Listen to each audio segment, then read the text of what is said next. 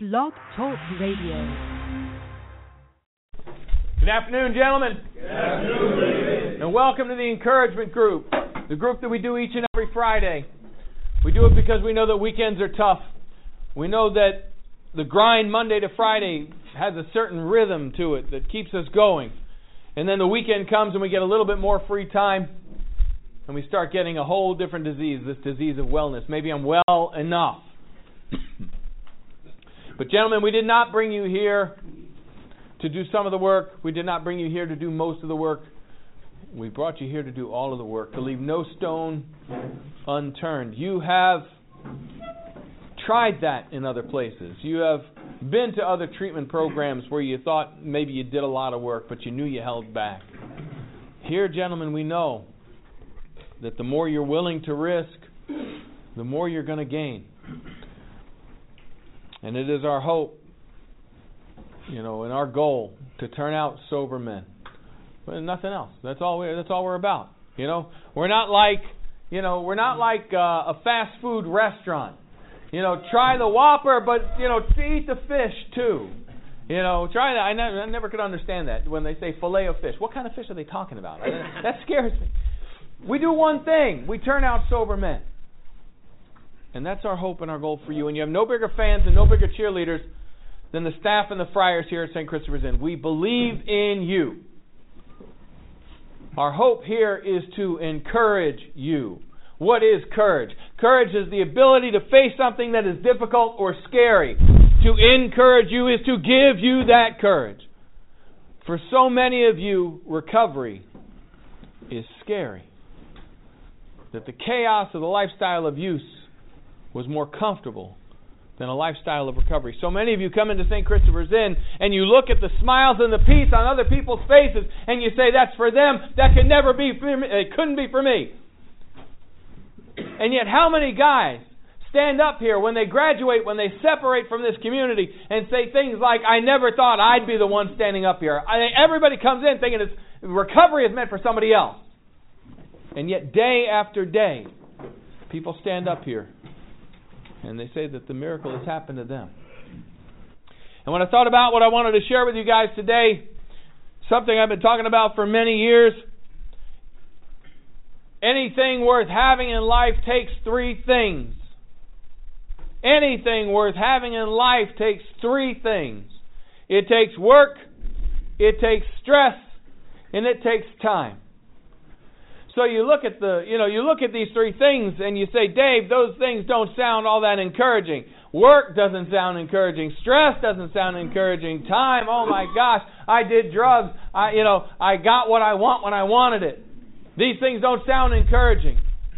But what's encouraging and what's empowering about these three things is that if you understand the message, anything worth having in life takes these three things. Work, stress, and time.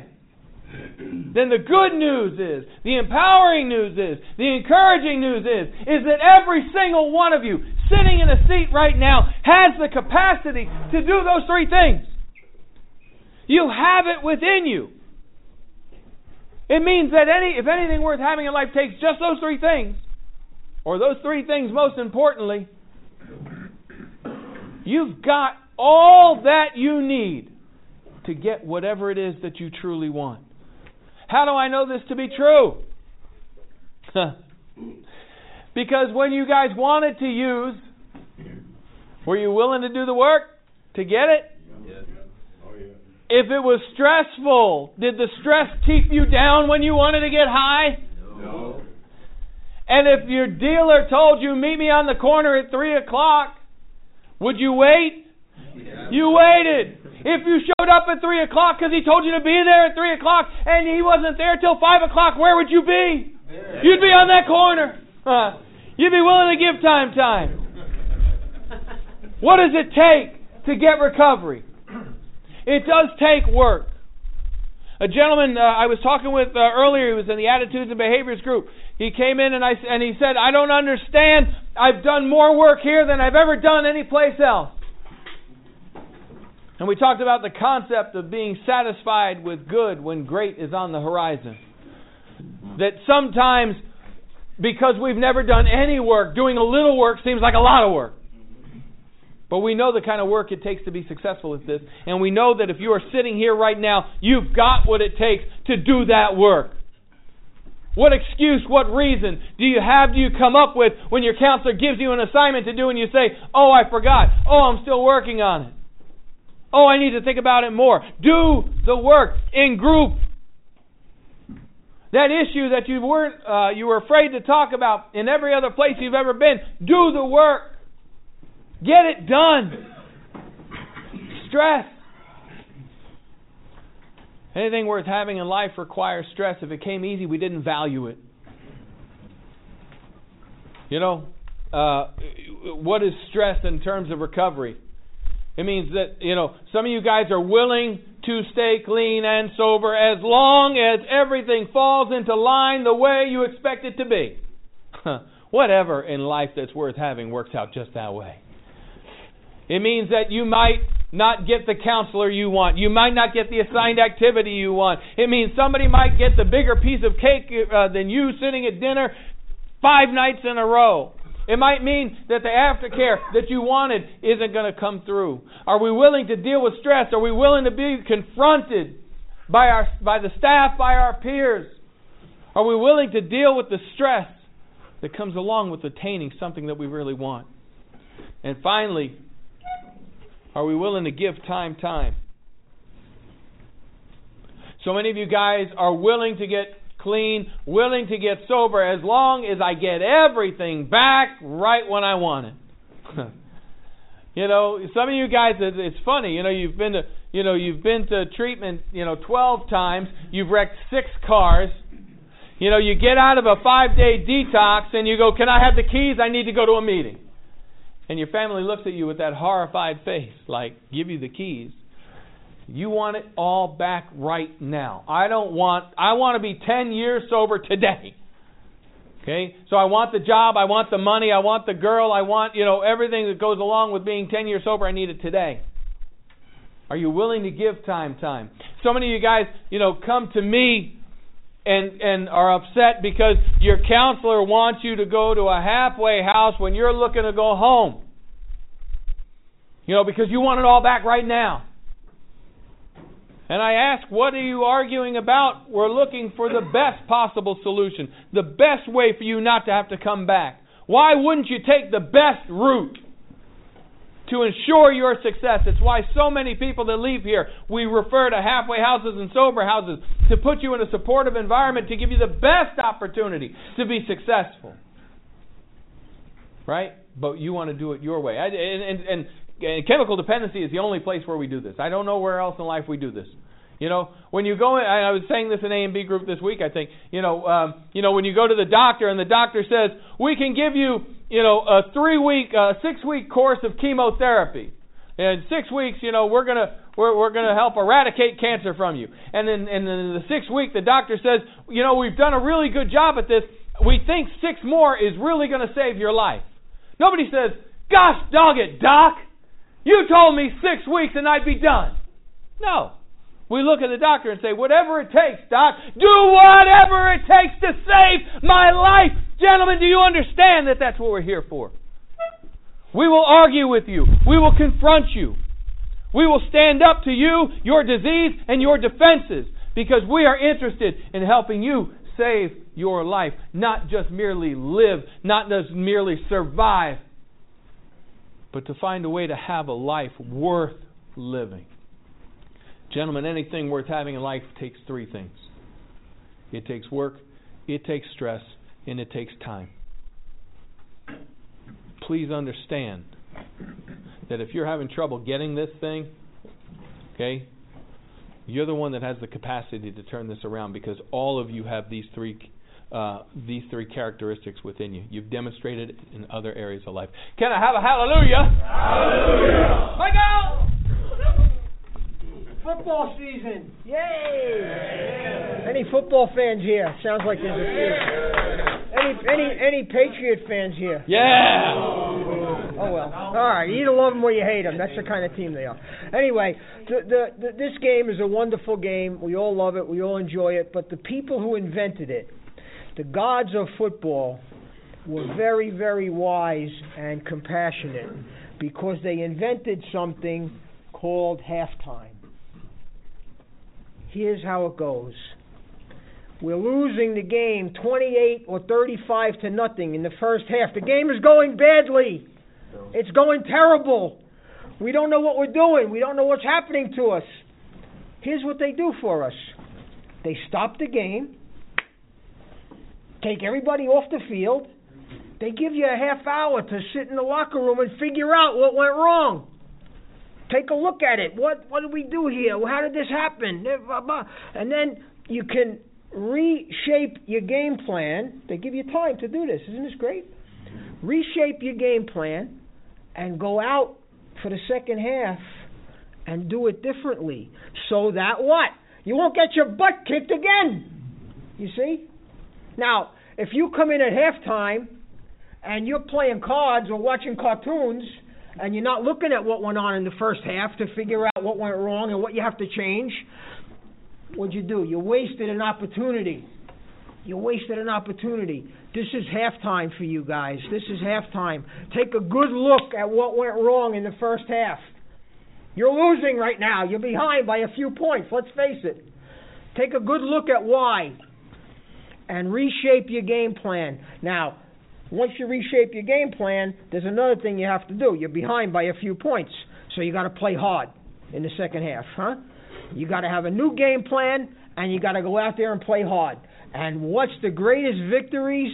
The come from behind victories, right? Mm-hmm. Imagine going in at halftime, losing 28-0, and you win the game 31-28. The fans remember it 10 years later. Yo, you remember that game when they came from behind? Yo, yeah, I remember that. That was great. Right? This is your chance. This is halftime. Figure it out. Look at what happened in the first half. Look at why you're behind by a few points. Figure it out.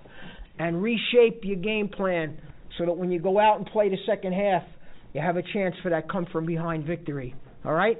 Have a great weekend. Thank you, Mike. You know,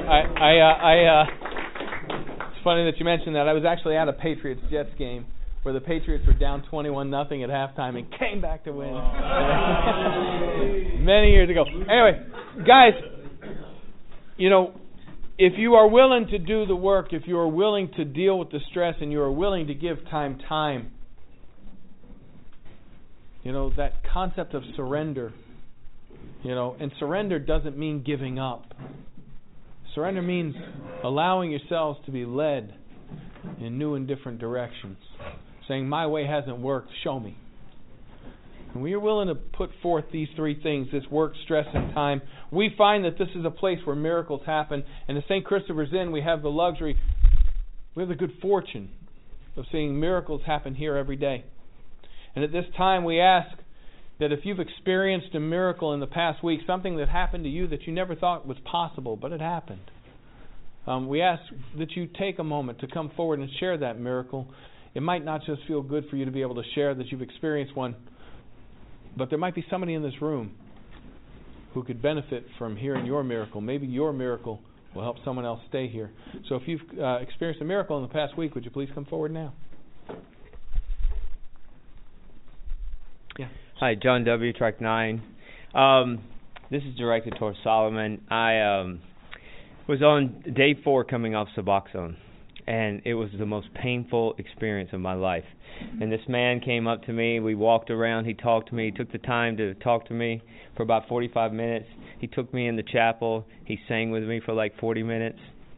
And then we sat down for meditation, and I promise you, I had zero pain in my body. And I had no idea how the power of music and the power of love, you know, this one guy spending time with me, talking with me, and doing something that created such a great feeling inside of my body. So, and that's one thing I want to say about Solomon is that what I observe about him is that he takes the time you take the time. Every time I've seen a guy get upset, you pull him aside. And you take the time to talk with him, and it inspires me to do the same thing in this environment. When somebody is upset, I want to pull them aside, and I want to take the time to talk to them. So thank you so much. You've done a first, John. You've done a miracle and encouragement in the same thing. Thomas P. Track 2.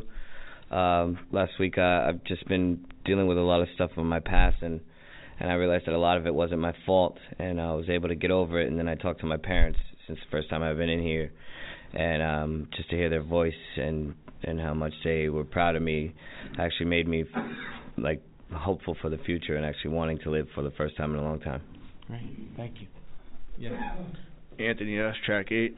I was the miracle I experienced was I was supposed to leave September 2nd due to the insurance that I had, and so I started getting really mad and started not really caring anymore. I was getting ready to leave, and because of my counselor and billing, today's the 4th, and I'm still here. So I really appreciate that, and now I get to experience more of the program. Thank you. Yes. Chris R. Track 6. Christopher R. Track 6. The other night I was reading a book before bed, and then I was trying to go to sleep, and I couldn't because my brain kept going back to the past, and I had some kind of spiritual awakening. I believe that I was able to see, like, in chronological order, kind of like my childhood and like a lot of the flaws that I had before I ever started using, and like just like the emotions of like jealousy and like insecurity and the personas that I used to put on. And then for a long time in my life there was like a kind of a void where I didn't, there was a disconnect between like my childhood and then my adult life, and in the middle was like all this like I don't know, it was just it felt like nothing was there. And then all of a sudden that night I got to see the whole order and the progression of everything from like an outside perspective, and it kind of bridged that whole gap for me, and now I feel it like more complete. Like I don't feel like disjointed anymore, and it was really a big spiritual experience for me. And it happened here, and it was amazing. Thank you. Oh, hi. Jovelin, Track 3.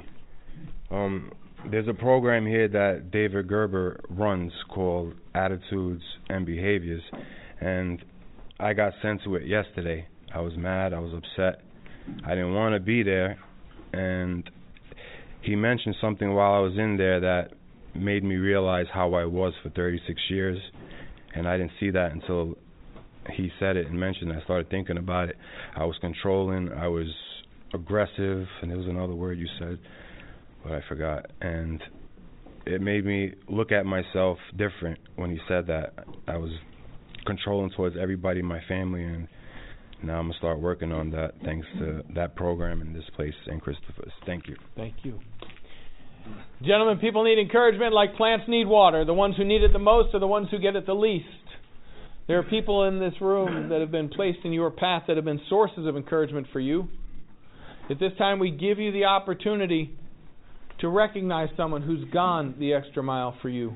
Maybe they helped you get through a tough group, tough phone call, tough letter. We ask that you take a moment to recognize them, keeping two things in mind. One, encouragement and praise are two different things. Praise has a tendency to stop at thank you, whereas encouragement goes the extra mile and lets that person know just how their efforts have been helpful to you. And the other thing we ask that you do is to please try to recognize one or two people, because when we say I want to thank the whole community, it just kind of loses some of its power. So if there's been someone here who's been a source of encouragement for you, would you be willing to come forward and recognize them now?